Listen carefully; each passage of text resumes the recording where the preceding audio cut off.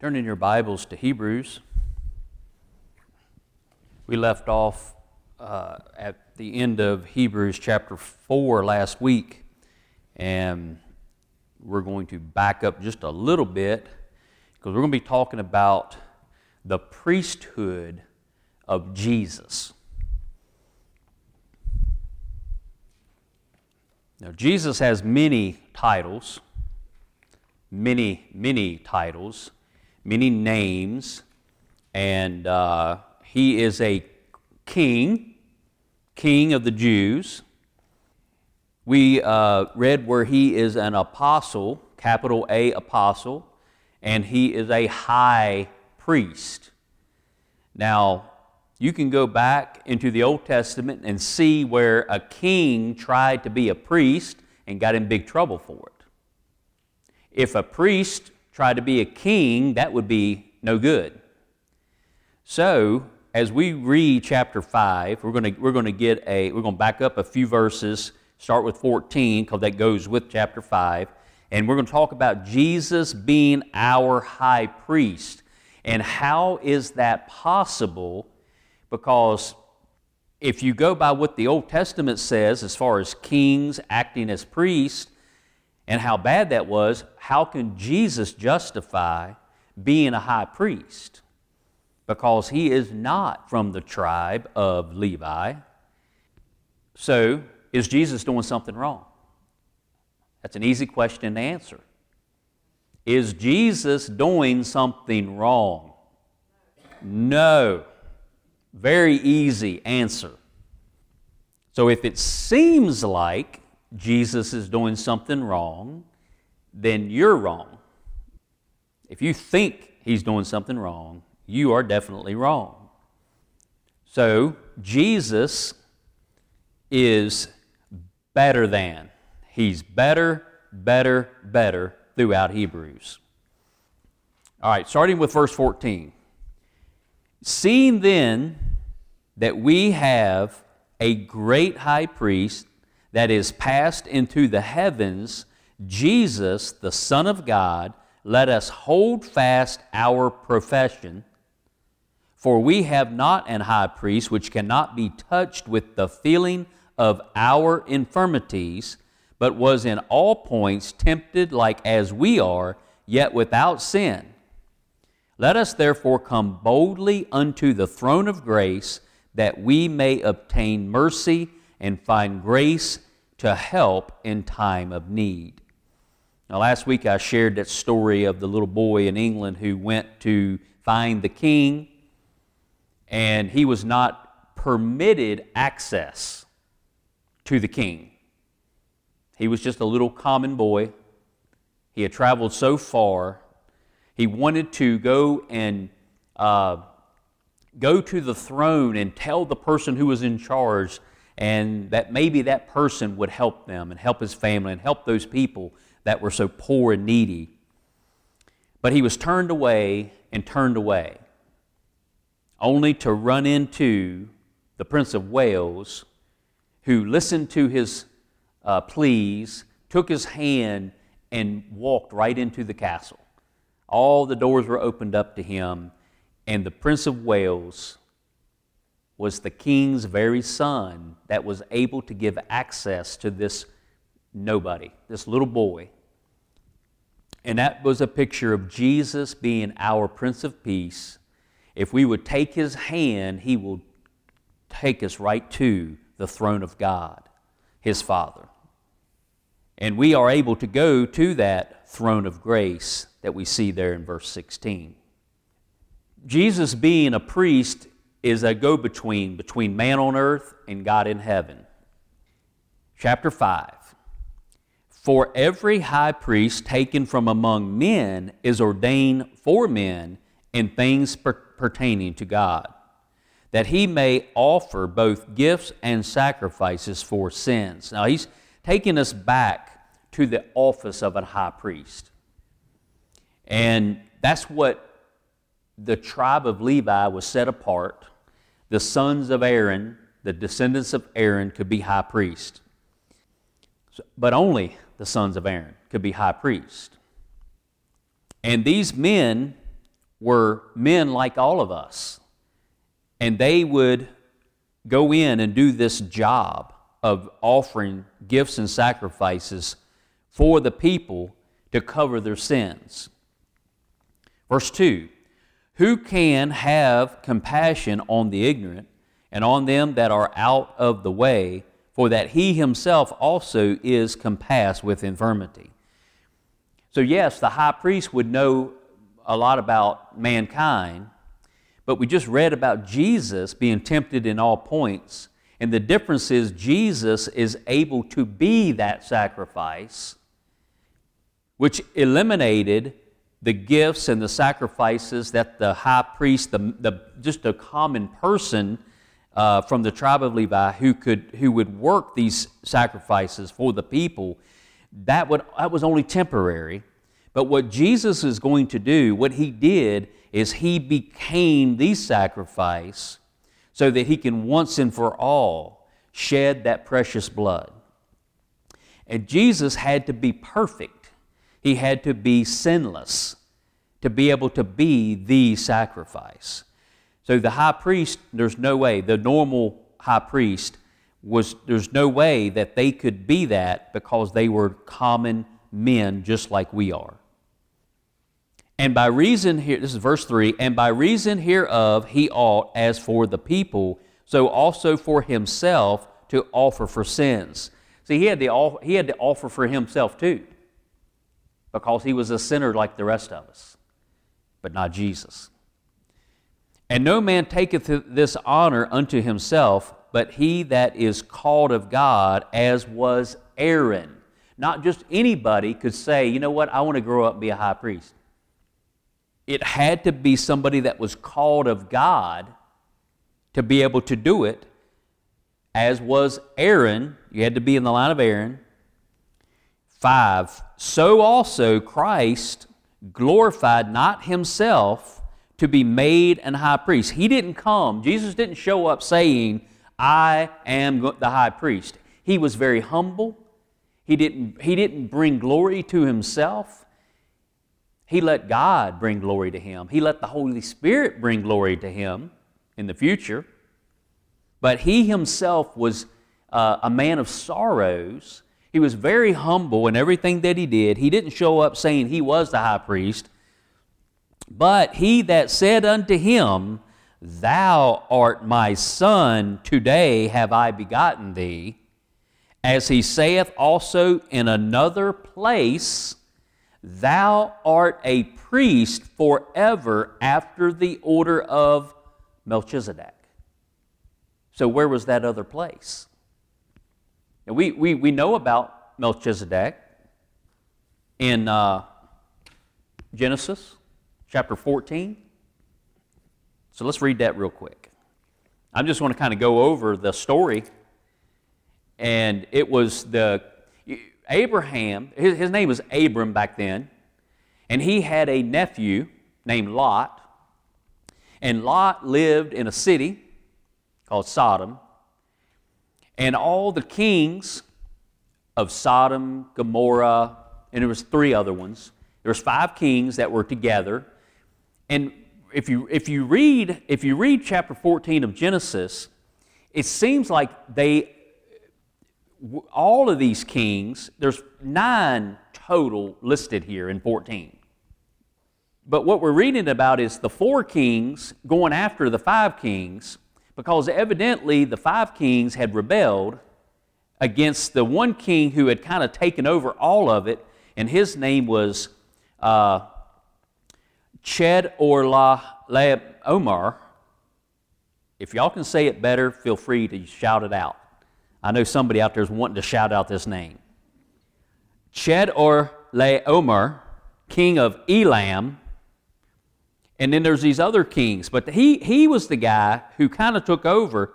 And when you get down to verse 4, it says, well, actually verse 3, it says, all these were joined together in the vale of Siddim, which is the Salt Sea. 12 years they served this Chedorlaomer, and in the 13th year they rebelled.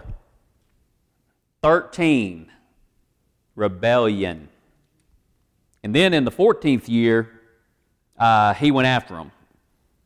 And if you remember the story, the couple kings there, the king of Sodom and the king of Gomorrah, they fell in the slime pits, and they were whipped. Their cities were taken by these other kings, and Lot was taken as well.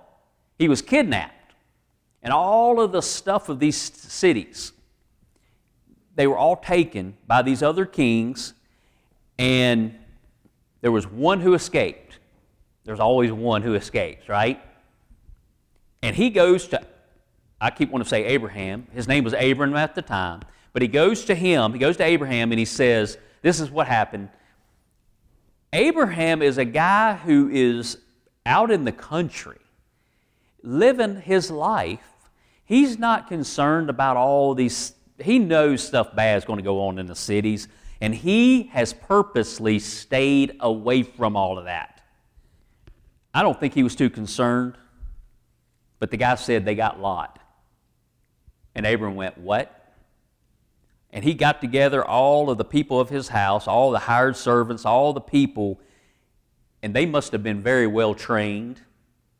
They took up arms and off they went. And they went after these kings and wiped them out, recovered all the people that were taken and all the stuff, and brought it back. You got to be careful messing with these country boys. They don't want no harm. But if you do something to their loved ones, you better watch out. So they went and recovered them. And then in 17 it says, and the king of Sodom went out. We're still in Genesis chapter 14. I'm over at verse 17 now. And the king of Sodom went out to meet him after his return from the slaughter of, come on, say it, Ched or Laomer, and of the kings that were with him at the valley of Sheba, which is the king's dale, and Melchizedek, king of Salem. There was a Salem over there. Whoa, pretty cool. But we know that's Jerusalem. Brought forth, so Melchizedek, king of Salem, brought forth bread and wine. I got bread and wine up here today, right out here.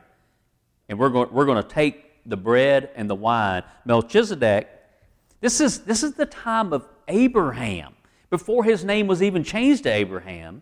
And there's this priest named Melchizedek who brought forth bread and wine. Why would he do that? How does he know way back then the significance of the bread and the wine? Way back then. And he was the priest of the Most High God, and he blessed him and said, blessed be Abram of the Most High God, possessor of heaven and earth, and blessed be the Most High God, which hath delivered thine enemies into thy hand, and he gave him tithes of all. Now the king of Sodom, he just wanted the people back. He told Abraham to keep all the stuff, and Abraham's like, nope, don't want anybody saying that you made me rich. I'm blessed by God alone. And then he gave everything back other than what his men, all the guys who went out and risked their lives, he said, let them have their portion. And he gave a tenth to Melchizedek, who was the high priest. He was the priest of God way back then. Do you realize how much more time has to pass before Abraham has Isaac? Isaac, who does he have? Who's his son? Jacob, Esau, but Jacob. And then Jacob has 12, one of them being Levi, who the priests come from, you realize how much further down the line. And now here is Abraham, who out of his loins comes the people that get the tithe, and he's tithing to this Melchizedek. Wow.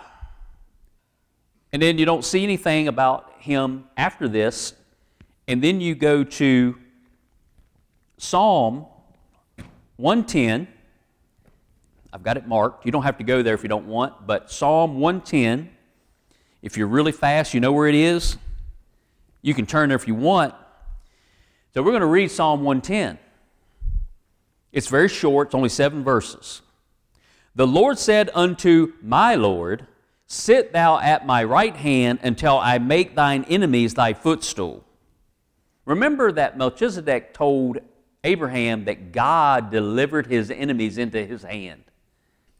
When we follow the Lord, we keep his ways and his commandments, and we want to honor him in everything we do, then a whole lot of life's problems and enemies are already taken care of. There's so many things we don't have to come up against and don't have to fight because he's already won the battle for us. Verse 2 of Psalm 110, the Lord shall send the rod of thy strength out of Zion. Rule thou in the midst of thine enemies. Thy people shall be willing in the day of thy power, in the beauties of holiness. From the womb of the morning thou hast the dew of thy youth. The Lord hath sworn and will not repent. That means he won't change his mind. Thou art a priest forever after the order of Melchizedek. The Lord at thy right hand shall strike through kings in the day of his wrath. He shall judge among the heathen.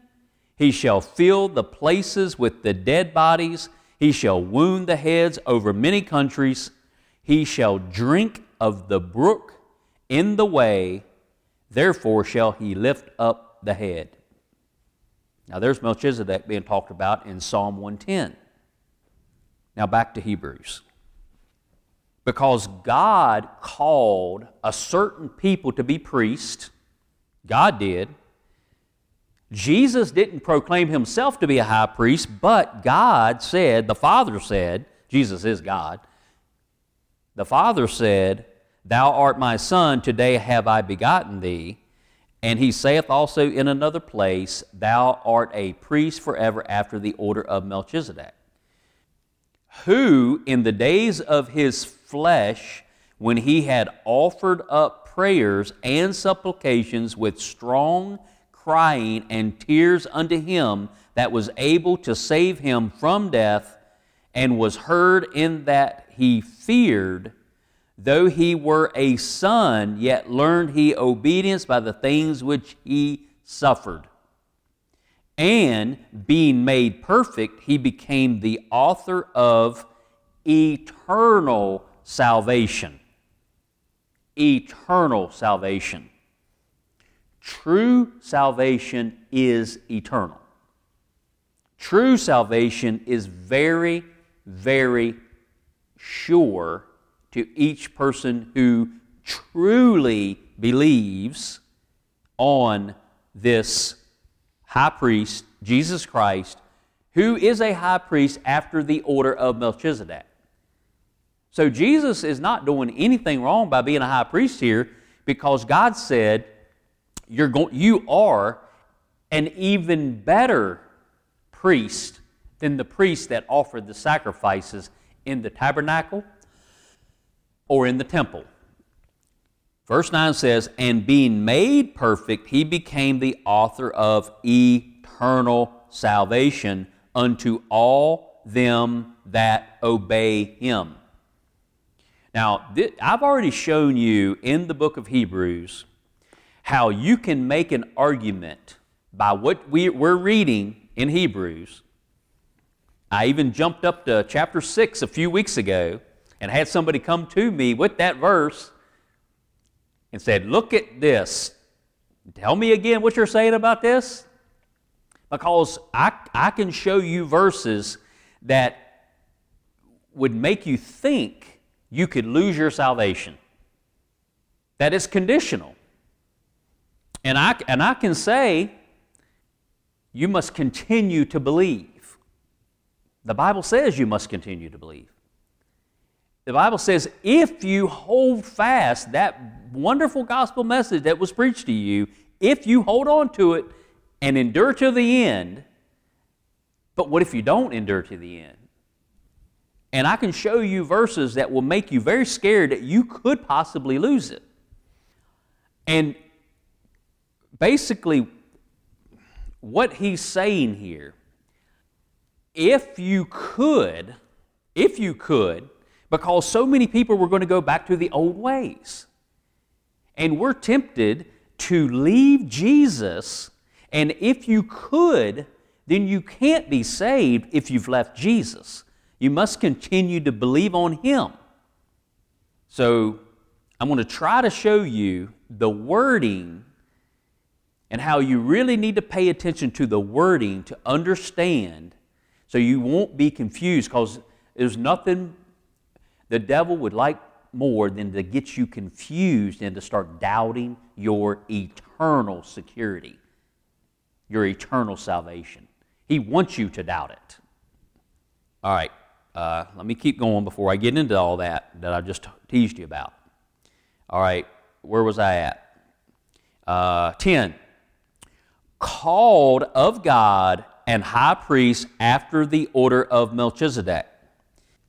Now, we're going to eventually get into him in detail, so I'm going to try not to get too much into him now, because as we go through chapter 6 and get into chapter 7, we're going to really talk about him. And you're going to get a lot more details about Melchizedek that we didn't get in Genesis, and he was only mentioned in Psalm 110. But because of him, it gave Christ the right. He is a rightful priest. 11. This is Hebrews 5, chapter 11. I want to make sure we're in the right spot, because I've already told you to turn here, there, and everywhere. And I just want to make sure we're all back here in chapter 5, verse 11.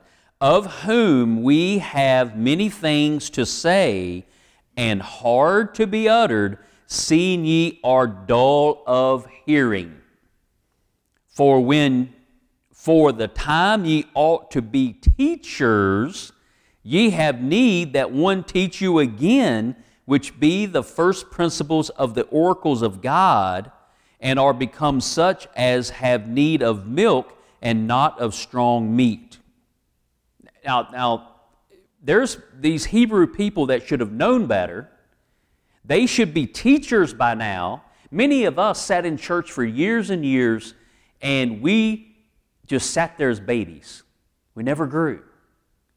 And we should have got to the point where we were being teachers, but yet we were still in that very immature state of needing to be taught. Like, why? Why are you still here? You should have grown by now. You know, little babies are wonderful, but if they stayed that way and you're still changing diapers after 5, 6, 7, 8, 9 years, it's not so cute anymore. You cherish them when they're little, but you want them to grow up and mature. Right? Same way in the church.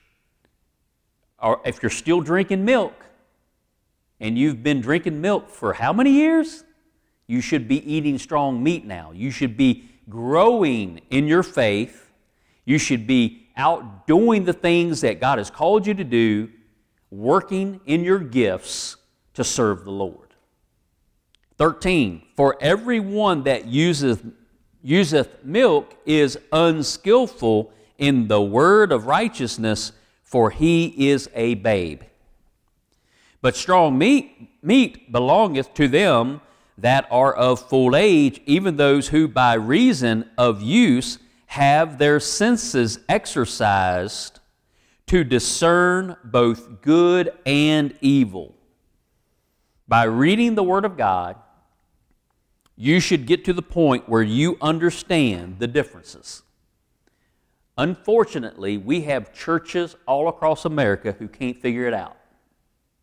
We've got people who call themselves pastors of churches who cannot figure it out. The difference between good and evil. And it's very sad. And we're suffering for it as a nation. Chapter 6. Therefore, leaving the principles of the doctrine of Christ, now it doesn't mean you're leaving it as in you're doing away with it, but you're moving on from there. If you get a gospel message of salvation every single Sunday, and you've all accepted Christ, what good is it doing you, is all it's saying. You need to get into the deeper things of the Word of God. So you need to move on. Don't stay there as a little baby and want a salvation message every single week, especially if you've been saved for years and years and years. Let us go on unto perfection or completion, not laying again the foundation of repentance from dead works and of faith toward God. All this stuff sounds great. Why would we be told to move on from that? Well, you should have all of that by now. The people of Israel, these Jewish people, they were taught in the Old Testament about these things. But you can't get what you're trying to get from Old Testament principles anymore.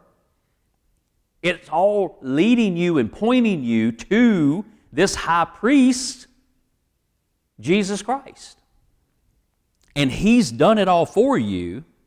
He's paid it all for you. And you need to quit thinking so much about the repentance from dead works and of faith toward God. You should already have this all figured out. Verse 2, of the doctrine of baptisms. They had all kinds of washings that they did in the Old Testament times. And of laying on of hands. What does that mean? People say, oh, I want to get healed. Will you lay hands on me?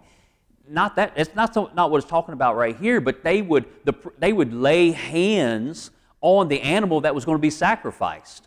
It was symbolic of, you know you're a sinner, and you're placing those sins on the sacrificial lamb. Jesus has taken care of all of that. You got to move on from that old way of doing things. That was a type and picture.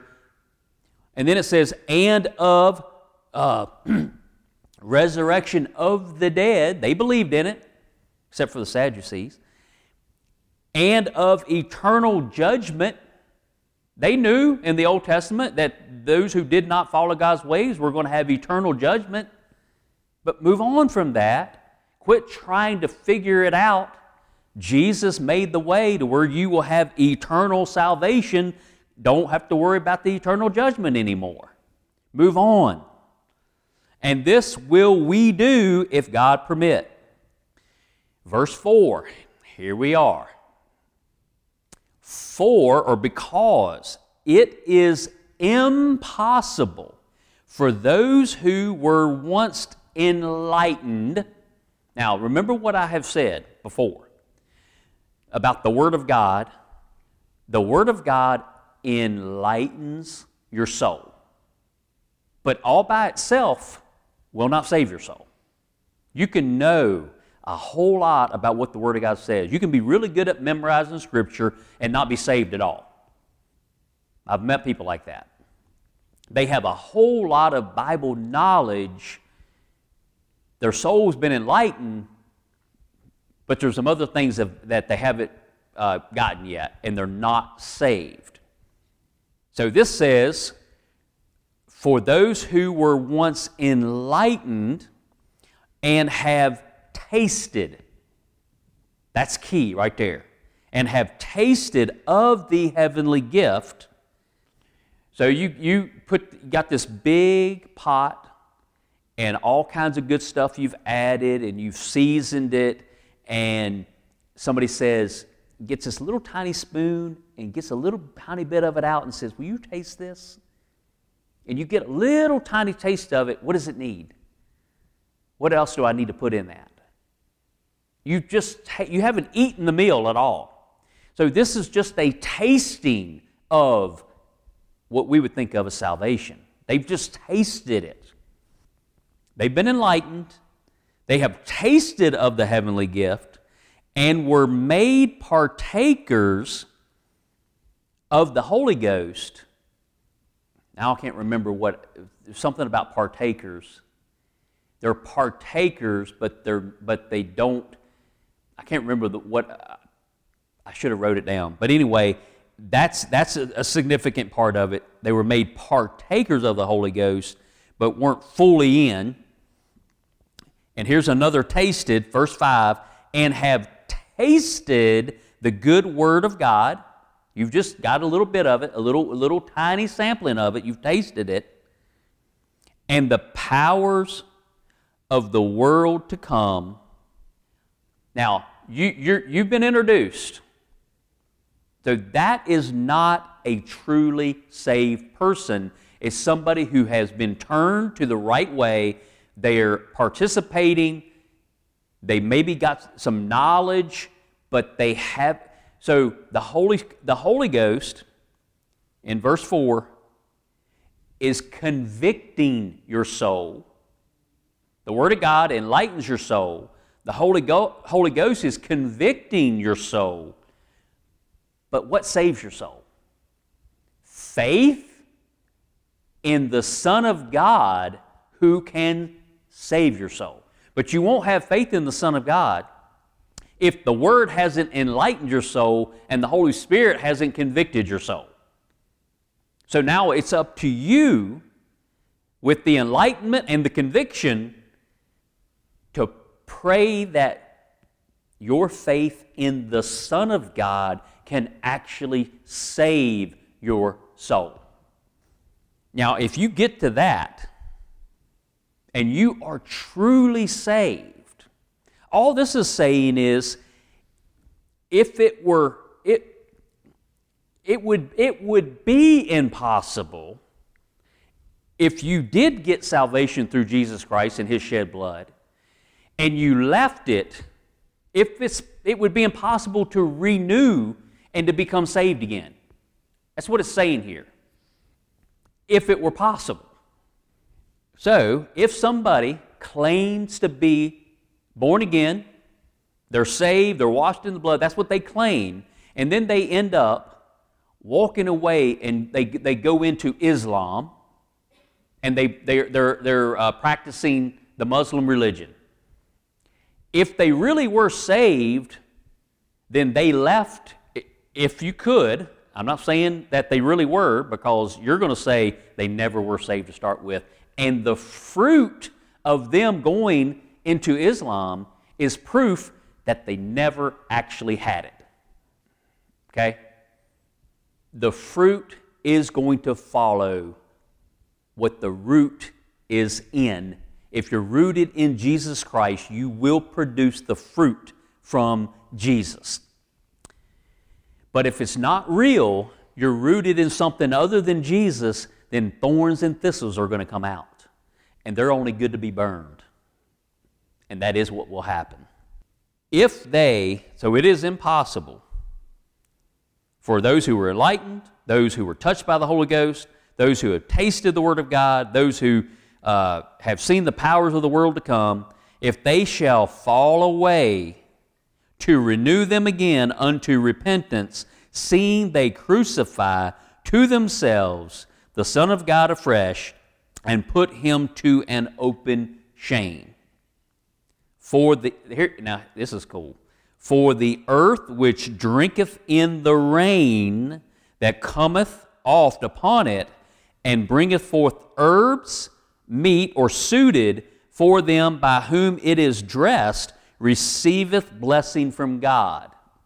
Now, if you receive the Holy Ghost, we were talking about that in Sunday school, about one of the minor prophets talking about the rain coming in, and it provided everything they needed, and that would be Joel, right? Joel talking about the day of Pentecost, the Holy Spirit coming down and getting into people and bringing forth fruit unto God. The rain and the Holy Spirit, type in picture, rain and the Spirit. So right here, for the earth which drinketh in the rain that cometh off upon it. The Holy Spirit is available every single day for you. Let it rain down in you. Verse 8, but that which beareth thorns and briars is rejected, and is nigh unto cursing, whose end is to be burned. It's right here. I just said it a few minutes ago, but it's right here in the Word of God. But beloved, we are persuaded better things of you, and things that accompany salvation, though we thus speak. So the fruit that is produced through true salvation is what we're talking about. For God is not unrighteous to forget your work and labor of love, which ye have showed toward his name, in that ye have ministered to the saints, and do minister. And we desire that every one of you do show the same diligence to the full assurance of hope unto the end, that ye be not slothful, but followers of them who through faith and patience inherit the promises. Amen. Amen. Now, what Jesus did on that cross by becoming that sacrifice, he told his disciples what he was going to do, that his body was going to be broken and his blood was going to be spilled. And what happened on that cross when he died, the veil of the temple was rent in two from top to bottom, and it made the whole temple sacrifice system no good anymore. He had come to be that perfect Lamb of God. So we're remembering that today, and I am going to bring the bread around everybody. This is the broken body of Jesus. And we have the shed blood of Jesus. Now, I want everyone to hold on to the bread and the wine until everyone has been served. Just hold on to it. Be in a state of prayer.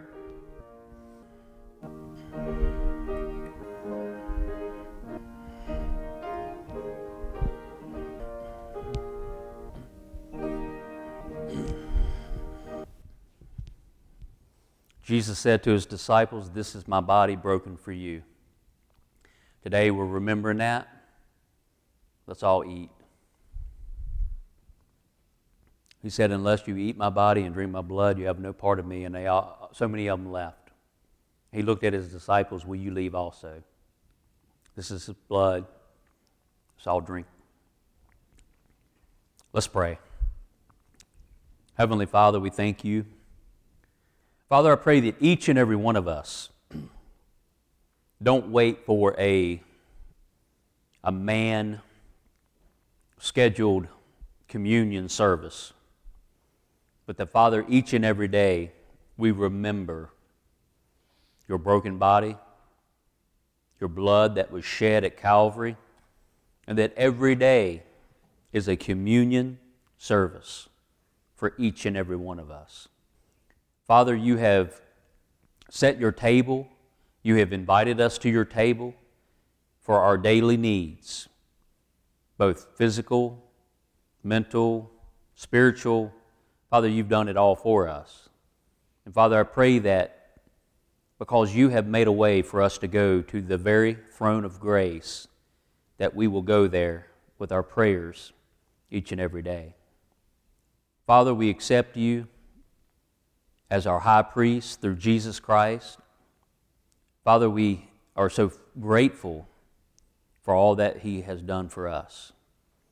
And Father, to show that we are so grateful, we will go out into this world. We will search for those who are lost. and we will share the good news of the shed blood of Jesus, of the burial, and Father, of the resurrection. Father, we know He is risen. And Father, we want to get that news out to everybody we know. He is risen indeed. Thank you, Lord. In Christ's name we pray. Amen.